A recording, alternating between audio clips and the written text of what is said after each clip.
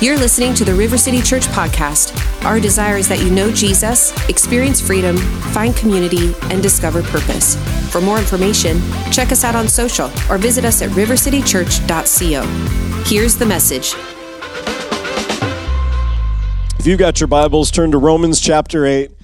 Romans chapter 8. My voice did go out in first service, so I'm going to do the best I can I'll know the sermon's done when I have no more voice. So that's where we'll stop. But yeah, anyway, Romans 8, we've been in this series for the last few weeks talking about more than conquerors, and we've been studying, going through the chapter 8 of Romans, which is really like, I described it to you as kind of the mountain peak of the book of Romans, that everything prior to it leads up to this great kind of crescendo, this high height as it describes what Jesus has done in our lives. And we started with week 1.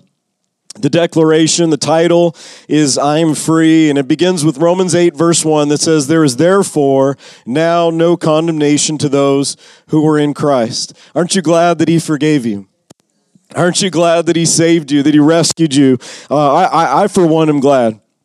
I'm glad of all that he's done in my life. And last week, I gave you this title, and I actually changed it for the podcast. I called it, I'm a Child of God, because it's actually a major theme of what I read to you last week, and then I preached a totally different sermon. So I didn't talk about being a child of God hardly at all. So the new title is I'm His, because we talked about how important it is to be led by the Holy Spirit, what that means when he's our shepherd, when Jesus is our shepherd and we're his sheep, and how he leads us into the promise of God. Today is I am called. Romans 8, verse 24 says, for we were saved in this hope, but hope that is not seen is not hope. For why does one still hope for what he sees? But if we hope for what we do not see, we eagerly wait for it with perseverance. Likewise, the Spirit helps in our weaknesses. For we don't know what we should pray for as we ought, but the Spirit himself makes intercession for us. We talked about that last week, how the Holy Spirit jumps in with us to rescue, to help us, to empower us, to lift us up, to rescue us from the pit we may find ourselves in.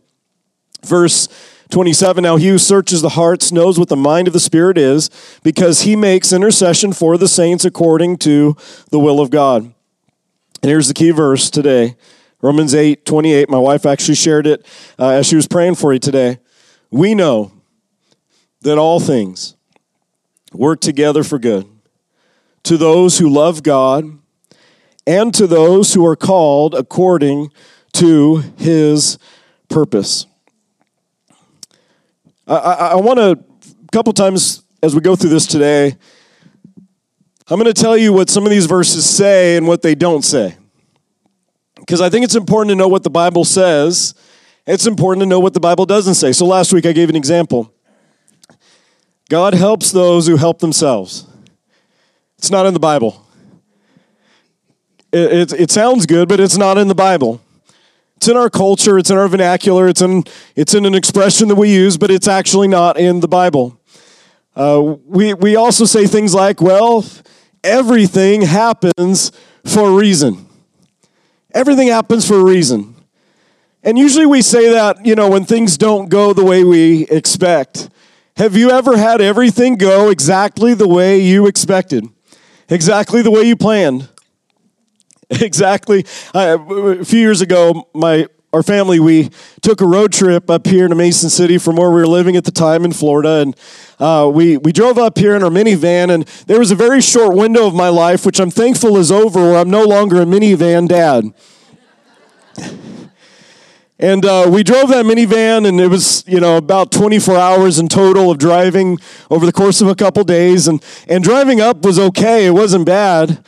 But driving back, if you do any road trips, driving back is always the worst. Because you just want to get home. What's 2 hours feels like 10 hours. And we get across the border of Tennessee into Georgia, and as we're going, I'm driving the minivan, and we picked up, I think it was a finishing nail, which was about 3 inches long.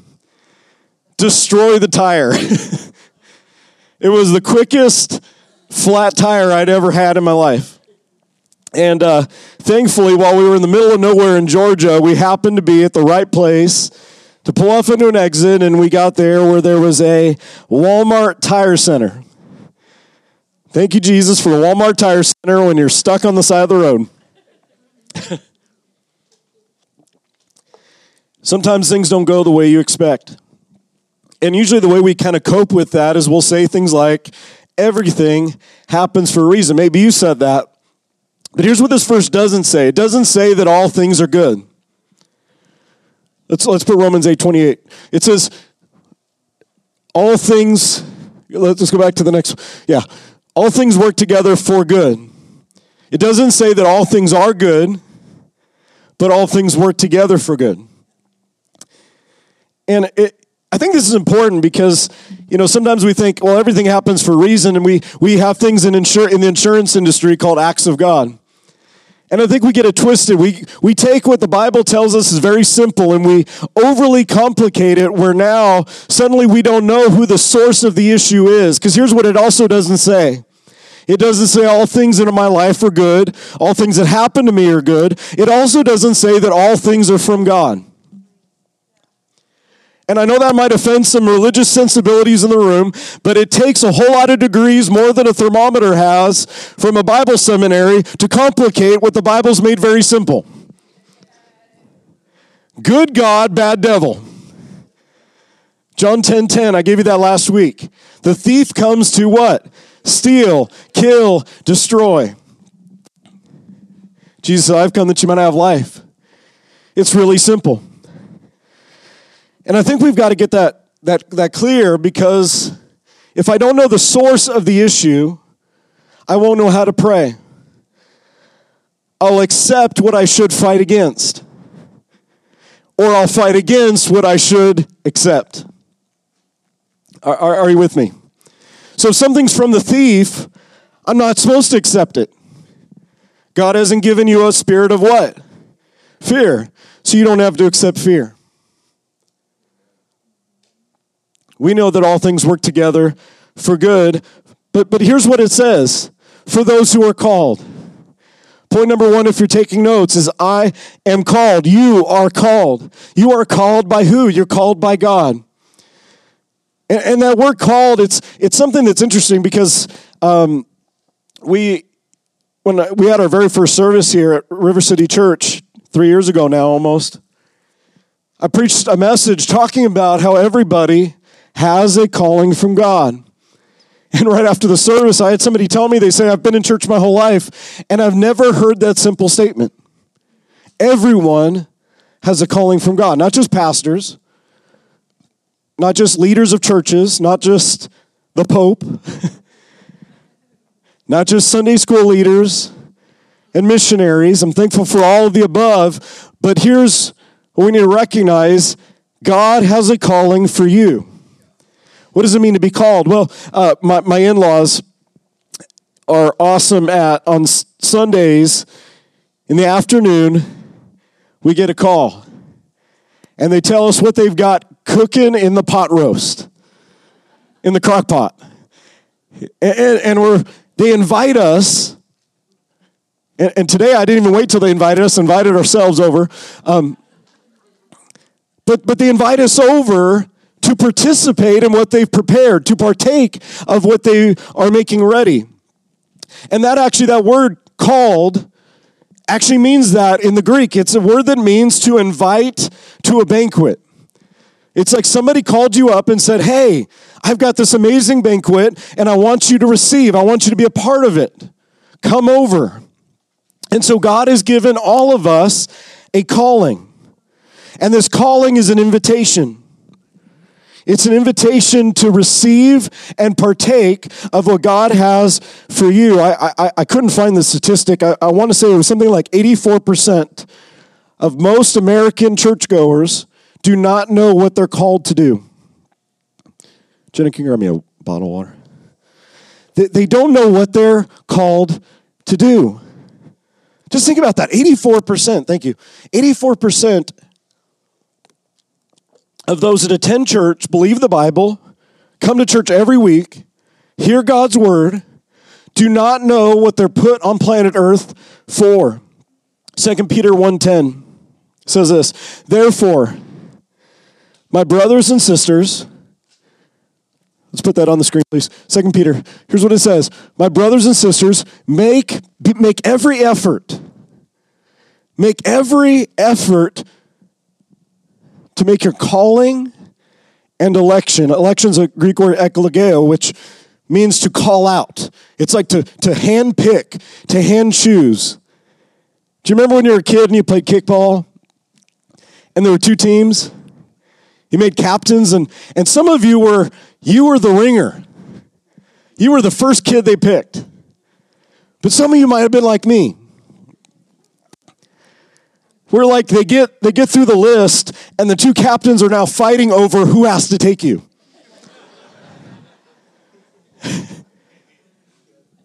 But I'm telling you that, I just heard an awe. That was not for sympathy. Because here's what I want you to understand. What people don't see, God sees. What people may not choose, God chooses. You're called by God. It doesn't matter who recognizes it, who affirms it, who celebrates it, who posts about it. God's called you. There's a great preacher around the early 1900s. His name was George Campbell Morgan. And when he was a young man, he was a part of a denomination. He went before a board of people, and he preached his very first sermon. And this board in his denomination were choosing whether or not he and many like him would become a pastor in their denomination. So he preached his sermon, but they weren't going to give him a response that day. And so here's what happened is, not long after that, he was going to find a list. And there were two lists. One list is who made the cut. And the other list is who was rejected. This is far enough back where to communicate back home, he would have to send a telegraph. And so all he could do was write out a simple message. And that day, he's about to tell his dad whether or not he was going to step into what he considered to be his calling in that denomination. He looked on the list, and under the approved, accepted column, his name was missing. On the rejected column, his name was right there. So he sends back word back home to his dad, and this is what his message was typed out in the telegraph: rejected. Rejected. But thank God his dad had some wisdom. And his dad wrote back, accepted by God. He would go on to be the standard bearer, the top, he's called the prince of preachers of his generation. The reason I tell you that is because it doesn't matter who rejected, who overlooked you, who forgot you, who ignored you, who talked about you, because if God's chosen you, if God selected you, if God said, you're mine, you belong to me, it doesn't matter what people think of you. He says, make every effort to make your calling and election sure. And if you'll do that, watch what it says. You'll never stumble. If I could tell you, man, there would be if you go to Starbucks today and get you a caramel frappuccino, if I said, if you go get that, you'll never stumble. How many of you are like, oh, I'm all about it? This is a promise. Because lots of people start out in marriage, in their career, in their business, in their ministry, whatever it is, raising kids. And we start out with the best intentions, but along the way we stumble. And here's what this says. If you will live making every effort to confirm, to know, to walk in, to recognize your calling, you'll never stumble. People who lose sight of their future always return to their past. They always settle in their present. Great story in the Old Testament. It's in 1 Samuel 16. We won't turn there for time, but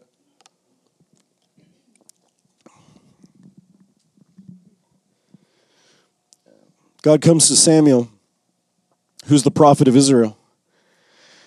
And he comes to him because the current king, Saul, has stumbled. Man, he's blown it. He's turned his back on God's calling and purpose, done things his way, lived for the praise of people, disobeyed God, all this stuff. And Samuel, he's just mourning, he's weeping, he's upset.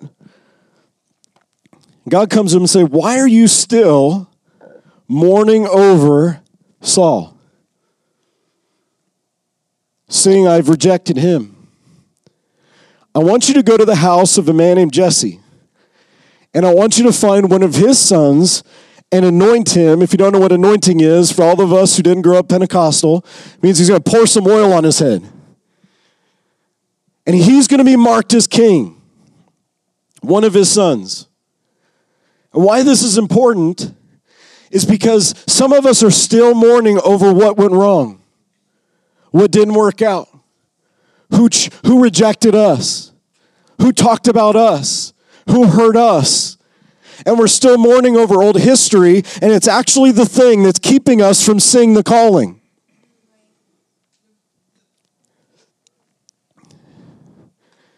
So Samuel goes to Jesse's house. He says, hey, Jesse, go get your sons. We're going to have a feast to the Lord. Jesse invites his sons, all but one. He brings his oldest, who looks like George Clooney. And Samuel sees him and says, oh man, that's got to be the guy. He looks like a leader. He's the tallest, he's the strongest, he's like, that's the guy. And Samuel gets ready to anoint the firstborn son of Jesse. God says, nope, it's not him. That's not the one I chose. So he goes to the next son who looks like Brad Pitt. It's the whole Ocean's 11 crew. And God says, no, that's not the one. He goes one after another until there's no more sons left at the party.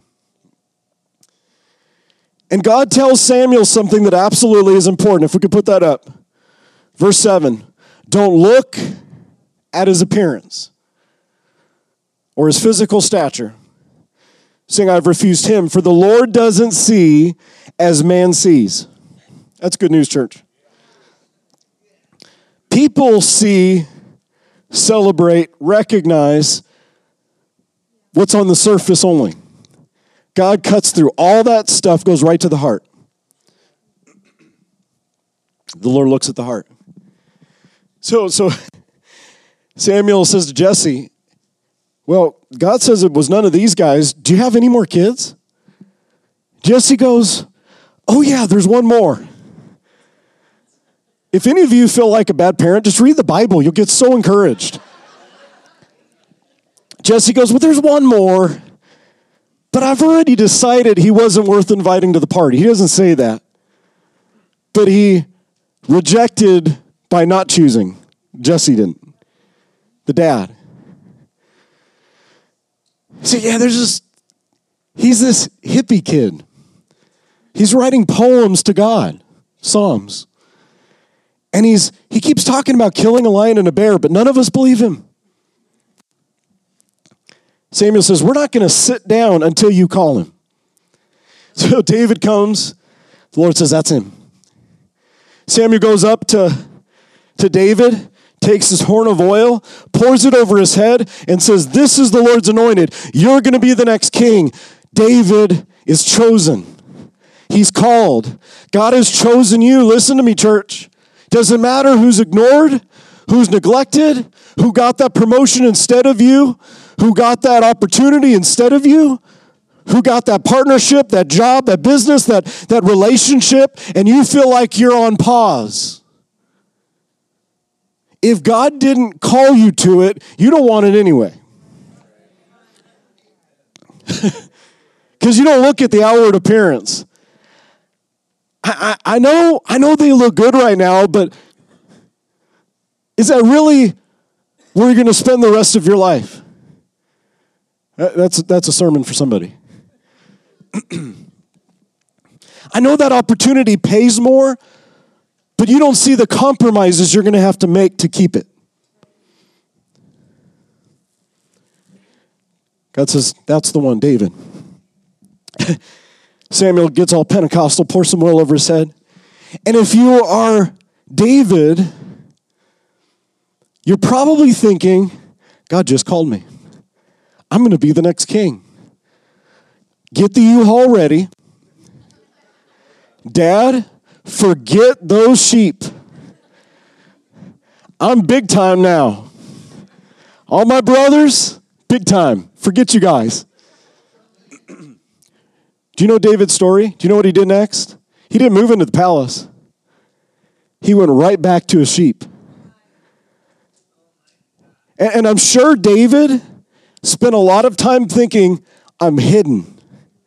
I'm forgotten. But it was in the hidden place where he got to know his God. It was in the place where he was alone, where he found out he wasn't alone. Do we have that picture? Were we able to get that, Roman? Can you pull that up? Yeah, so this picture is a dark room for photography. I like to take pictures. I know we've got several amazing photographers in our church. But I take pictures the new way, the easy way, the digital way. Because I can fit 10,000 pictures on an SD card. And it's easy. There's no process involved. I know there's a process for photography and all that, but the way it used to be done, and I know the way I used to do it was I go to Walgreens. I didn't do this. But this is a process of development. And the reason it's called a dark room is because if you have light from the sun, outside light, the film that's removed from the cartridge can be exposed prematurely before it's processed, before it's developed. And the reason for the dark room, the reason for the process in the dark room is so that the film can be properly developed in the right timing, through the right process so that it's ready to be viewed, ready to be appreciated, ready to be enjoyed. And so the process of the dark room, and I'm probably going to get some of these steps wrong, but the first thing is you have to cut the film from the cartridge. Some of you are going to have to explain to your kids what film is. I'll let you do that later. You have to cut the film from the cartridge because in the process of the dark room, the place where you feel hidden, the place where you feel like you're all alone, it's just you and God, is actually the place where God begins to cut away what's no longer a part of your future. And then they take the negative. They take the negatives. It's interesting they're called negatives. They take the negatives through a process. And this process involves having the right environment, the right temperature, the right mixture of solutions that the negatives will be passed through and soaked in. In fact, they'll be placed in some kind of cartridge with the right solution, and the way it was described is agitation. The film has to be agitated a few times. I don't know if you've ever been in a place in life where you feel like, God, I'm ready. I'm ready. I'm single. I'm ready to get married. Come on, God. I'm out of school. I'm ready for my career. I'm ready for my calling. And our time is we're always, I'm ready, God. I'm ready. And here's what I found out. When I thought I was ready, I wasn't. If you take the film into the light prematurely, you'll ruin it. And God does a process of working all things together.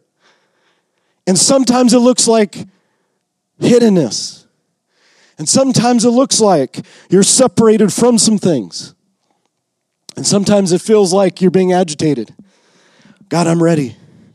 He goes, you're not ready yet. Just because we've gone digital doesn't mean God has. Just because we like the process sped up doesn't mean God has sped up his process. God has been in the business of making men and making women into who they're created to be since long before we showed up. He's really good at it.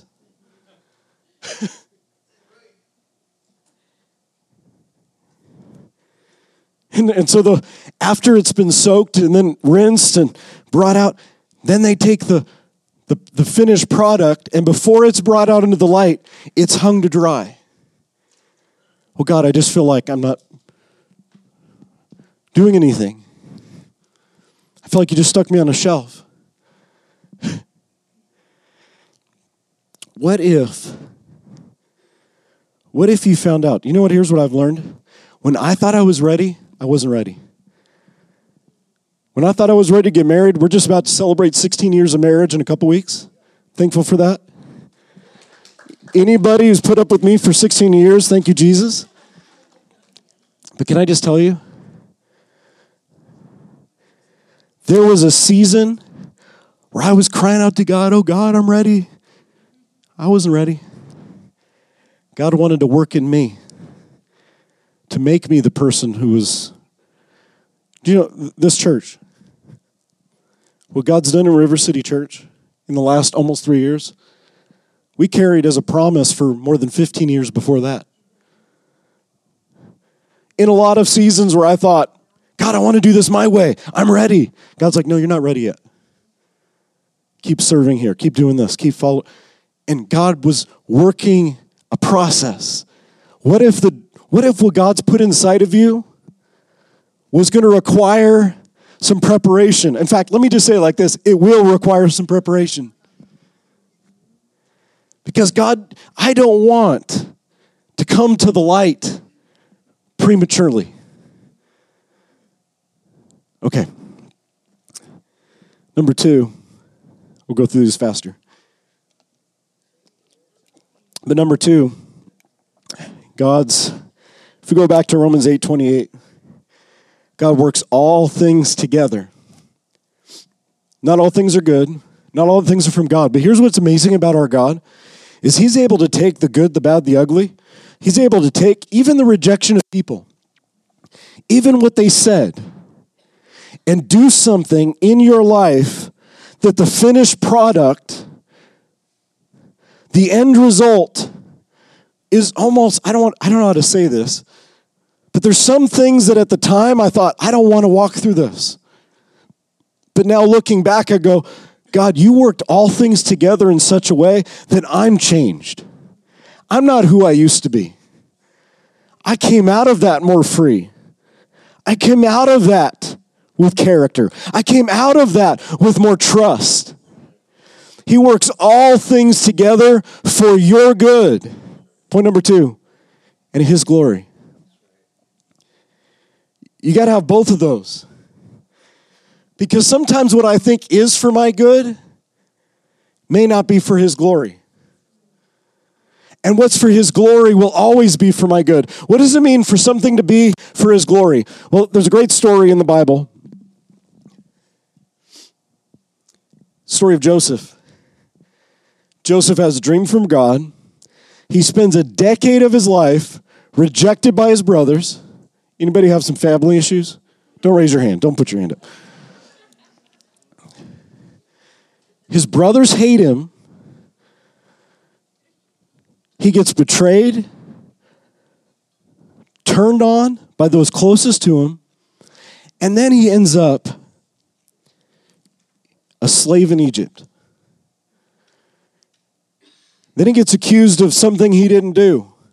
He's put in prison. And from one moment to the next, things seem to be all bad. But Joseph knew who his God was, who was working all things together for his good. It didn't mean that what people did, didn't mean what his brothers did was from God or was good. But can I just tell you that God he can make an omelet with any pair of eggs. And God takes a mess. And at the end of Joseph's life, here's what happens. Joseph gets promoted from the lowest place to becoming second in charge of the most powerful kingdom in the world. It's an amazing story. And he's the most powerful man other than Pharaoh in the entire world. And his brothers come to him one day in Genesis chapter 50. It's a long story, but Joseph's brothers come to him and they're worried because now, here's the way things work. When people have an opportunity to get those people back, usually we take it. Instead of forgiving, instead of letting go, instead of blessing our enemies. And that's what his brothers are expecting. Man, Joseph's in charge, he's in power, and now he's going to use that power to get us back. Joseph calls them and he says, I've forgiven you. Genesis 50:20 is one of my favorite verses in the whole Bible. Here's what it says. You meant it for evil. But what you did, you meant for evil. But God for good. God meant it for good. So you thought you were going to kill me. You thought you were going to betray me. You thought you were going to end me.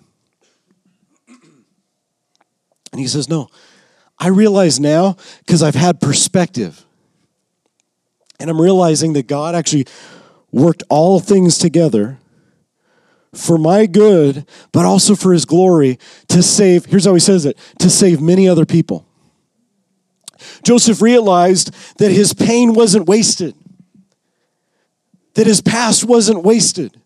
That God could take all of the mess and all of the stuff and all the things that people did, and God could put it all together and do something great with Joseph. That wasn't just about God blessing Joseph, but it was about God giving Joseph a purpose to save his whole family. To preserve generations. What if God could take your mess and take your brokenness and take your history and work all things together in such a way that he actually uses your life to change history? And I'm not just talking about world history, I'm talking about your family's history and North Iowa's history. And what if God could redeem your story? Well, you don't understand, I've done too much. Too much time's gone by. Got too much of a mess. No, we serve a God who works all things together. You're called, you're chosen, you have a purpose from God, and God can take the tapestry of our mess and weave it together. So we can say like Joseph, oh God, I get it now. Paul said this, we comfort others with the comfort we've received from God. Don't waste your storm. Don't waste your battle. Don't waste your challenges. Because as God heals you, as God brings you out, as God sets you free, he didn't just do it to help you, and he does. I'm so thankful for that. But he did that to give you a ministry. Do you know ministry isn't just what pastors do on a platform? It's what every person in the church does as we give away what God gives us freely. Oh, he comforted me. He healed my heart. He restored my life. When I was hopeless, when I was bound, when I was messed up, God forgave, redeemed, healed, set free. Oh, and then he wants to do it for you too. I know there's going to be some people that God's going to bring you into the path of that need exactly the healing that God's brought you into. That need your story.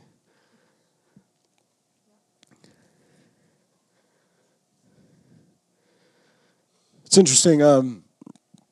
Before we go to point 3, there's this story in the New Testament. It's Acts chapter 3. And Peter and John, they're on their way to the temple to pray, to talk to God. And along the way, they see a man who's laid beside the gate called Beautiful. He's physically disabled, and he's unable to work because of his condition. And so Peter and John are walking by him, and on this particular day, Peter notices him, looks at him, and this man looks up because this is the man's entire livelihood is begging for money. It's the only way he can get anything to feed himself, to provide for himself, is he has to ask for others. And he sees Peter, and Peter looks at him. And this man, expecting to receive something, looks at Peter.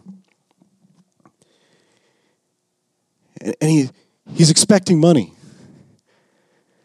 Peter looks at him and says, silver and gold I don't have. I didn't bring my wallet to church today. But here's what I have. Such as I have, I give to you. That's what it looks like to discover your calling. Is you find out what you have, and then you realize what God did in you wasn't just for you. And then you give it away. Such as I have, I give to you. In the name of Jesus, rise up and walk. What I love about that story, yes, God healed the man. Amazing testimony. But you know what's interesting? If the man had got what he wanted, he would have missed what he needed. If he had gotten what he asked for, he would have missed what God wanted to do in him.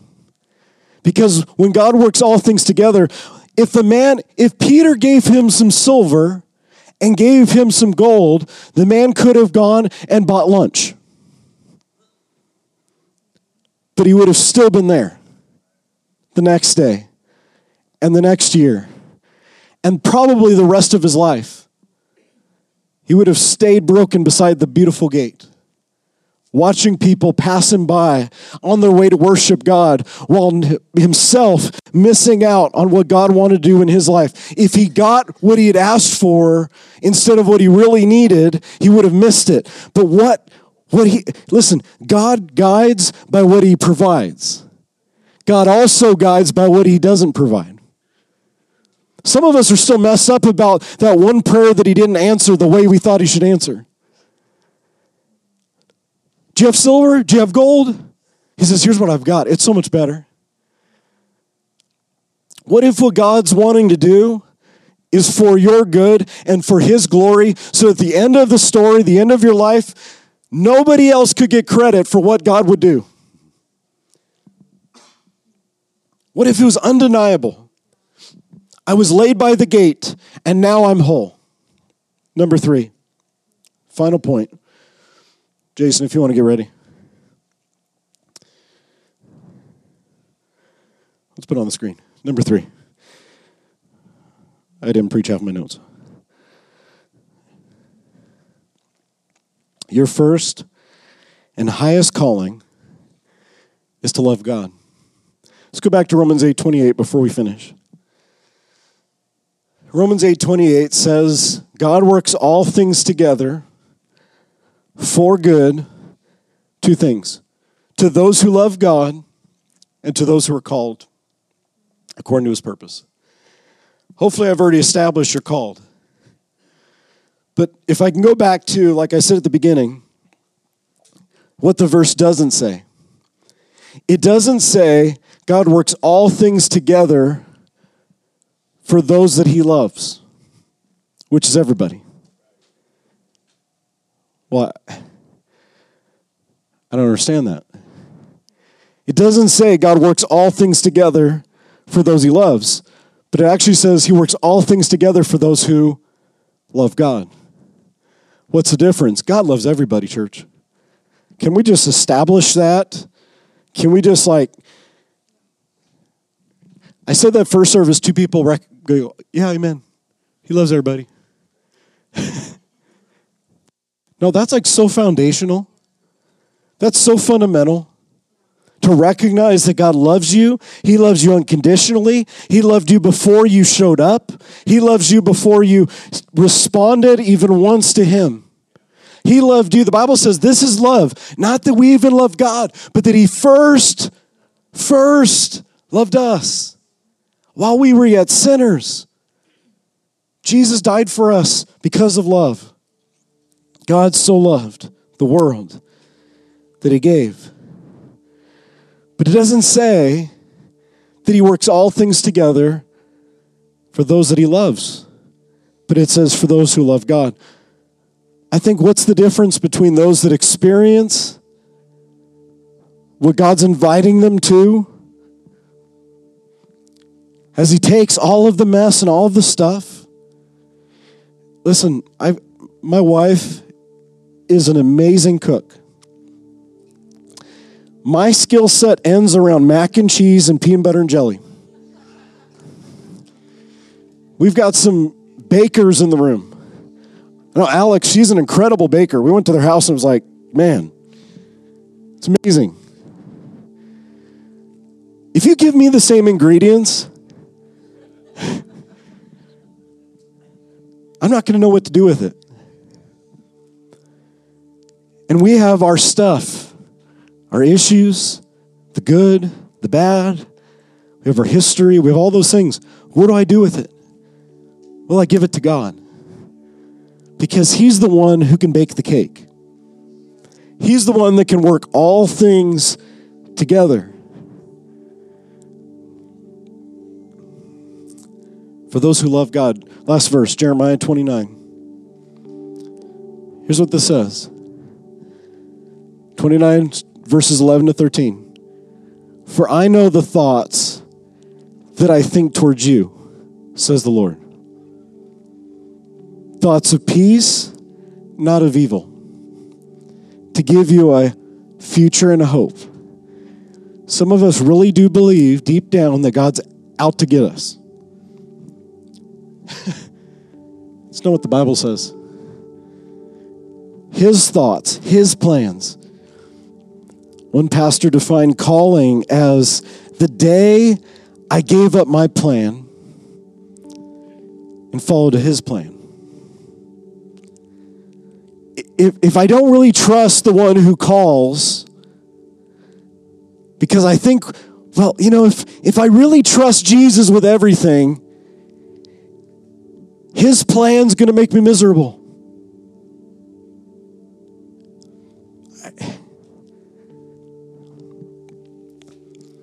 Well, if I say yes to Jesus, He's going to make me move to the other side of the world. He's made me do something crazy. His thoughts are to give you a future and a hope. His calling is not ill-fitting for you. You actually discover, will there be surrender? Will there be moments where you go, I don't see it yet, God? Oh, yeah. But the end result, you'll go, oh, God, that's what I was made for.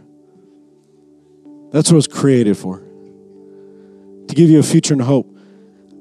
That's God's plan. Here's the response.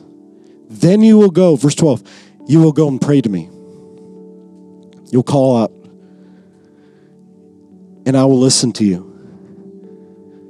You will seek me, verse 13, and you'll find me when you search for me with all your heart.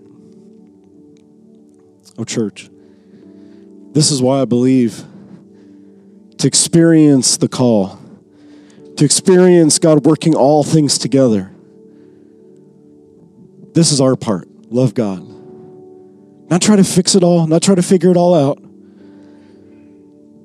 When they hurt you, I don't just forgive because I've stirred up some warm fuzzies for them.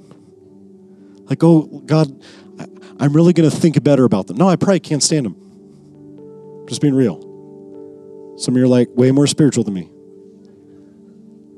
But I am going to love God first. And if I love God, I can't withhold forgiveness.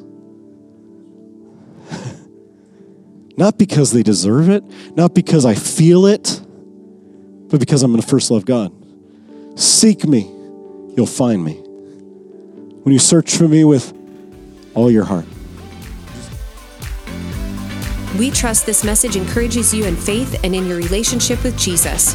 To learn more about River City Church, find us on social or visit us at rivercitychurch.co.